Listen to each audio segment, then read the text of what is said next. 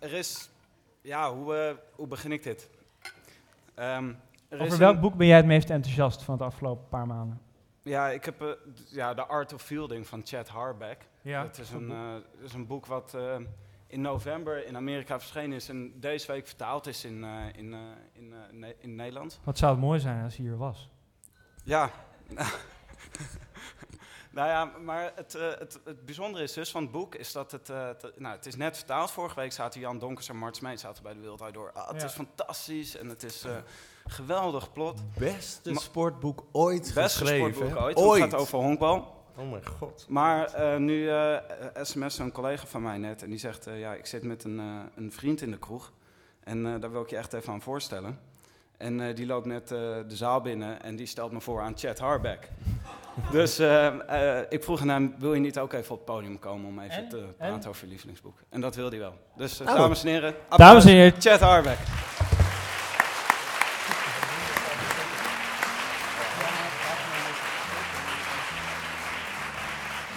Waar loopt hij, dames en heren?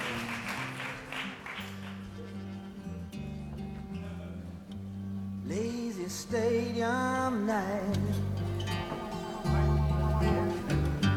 catfish on the mound,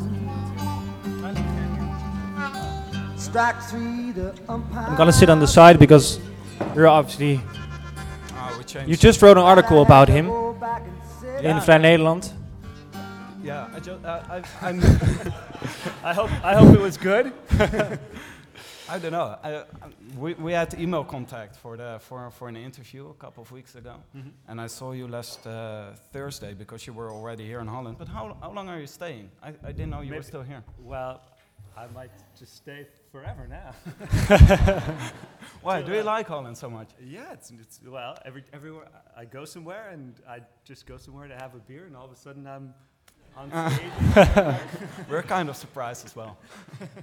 But, well, the concept of tonight is that we ask writers to bring their favorite books or books that were remarkable for them, and to tell a little bit about those books. But we couldn't prepare. We didn't know. We couldn't ask you to recommend us a book, and we couldn't read it. But if we would ask you, what is a book you would bring to Literaturfest today? What would you bring us? Oh yeah, I think it's working. A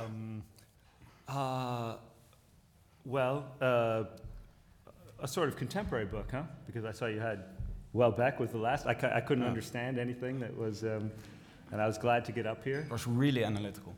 Yeah. Well, I would say the contemporary novel that was most important for me was Infinite Jest by David Foster Wallace. Yeah, we have it it is in our bookshelves, but it's so hard for us to read as non-English. We're gonna take a month off and go on a road trip and then read it, I guess. Yeah, Something we like want that. to force ourselves to read it, Infinite Jest, because it's so heavy. It's so with all the footnotes and it's yeah, you have to always made flip, up language to the back. Mm-hmm. But why is it worth it? Why is it such a great book? Oh well, it's a beautiful novel. I mean, in the U.S., I'm one of the editors of a magazine called N+1, and I wrote a few years ago. I wrote an essay for N+1 in which I said, about David Foster Wallace, and I said that Infinite Jest is the kind of major American novel of the past 25 years, and I think it's true. It's because it just, well, it's so. What is it about? Maybe you shouldn't, because most people don't know it here. It's not translated. Who has read Infinite Jest? Sorry. One person. Is there only one person who read Infinite Jest? Yeah, he's American. He doesn't count. There's Sanders pointing. Well, it's also a very difficult book to describe, but it's set in the sort of near future in 15 or 20 years from now, in a world that's very recognizable, but is sort of even more sort of dominated by corporate advertising, and there have been strange kind of geopolitical changes, so that it's a crazy book. There are all these Quebecois guys in wheelchairs, terrorists who roll around in their wheelchairs and kill people. So it's very strange. But I think it's about it's at the sort of basic level. It's about something that's very crucial to American literature. Tennis, and also addiction, which I think is a major kind of strand of American literature. Addiction, because half of the book takes place in a halfway house, a house for recovering alcoholics, and addiction, and about this sort of entertainment and popular culture as sort of an addiction in itself. How did the book change your worldview? Well, it's an easy question. Yeah. Well, it was really, in a way, it was the book that made me want to be a writer, because it was a book that came out while I was in college, and I read the book just as I was graduating from college. So I was in school and I was a literature major, but so you just read all these old books and you don't know anything that's happened in like the past 50 years, but you have this vague idea that you want to be a writer, but you also just think that all the writers are dead, Right. And so David Foster Wallace passed away a couple of years ago. And yes, very sad, yeah. But so then just as I was graduating from school, I read this book, which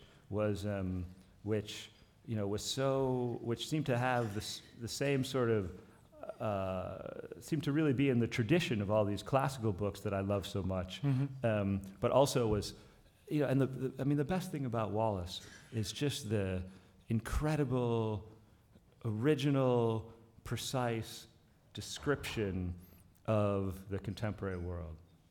So here was this, in some ways, very classical book, but which was really describing the world that I felt that I was living in. So this was the book that really made me say, you could be a writer in in the world. That sounds like good enough reason to read it. Yeah. Before I thank you, I just have to take a picture of you and Tim. Otherwise, you won't forget. Yeah, take one. Okay, it is not awkward at all. With us? No, yeah, come.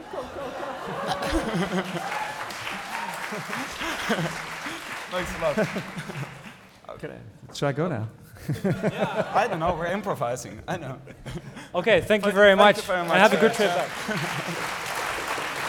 Thank you.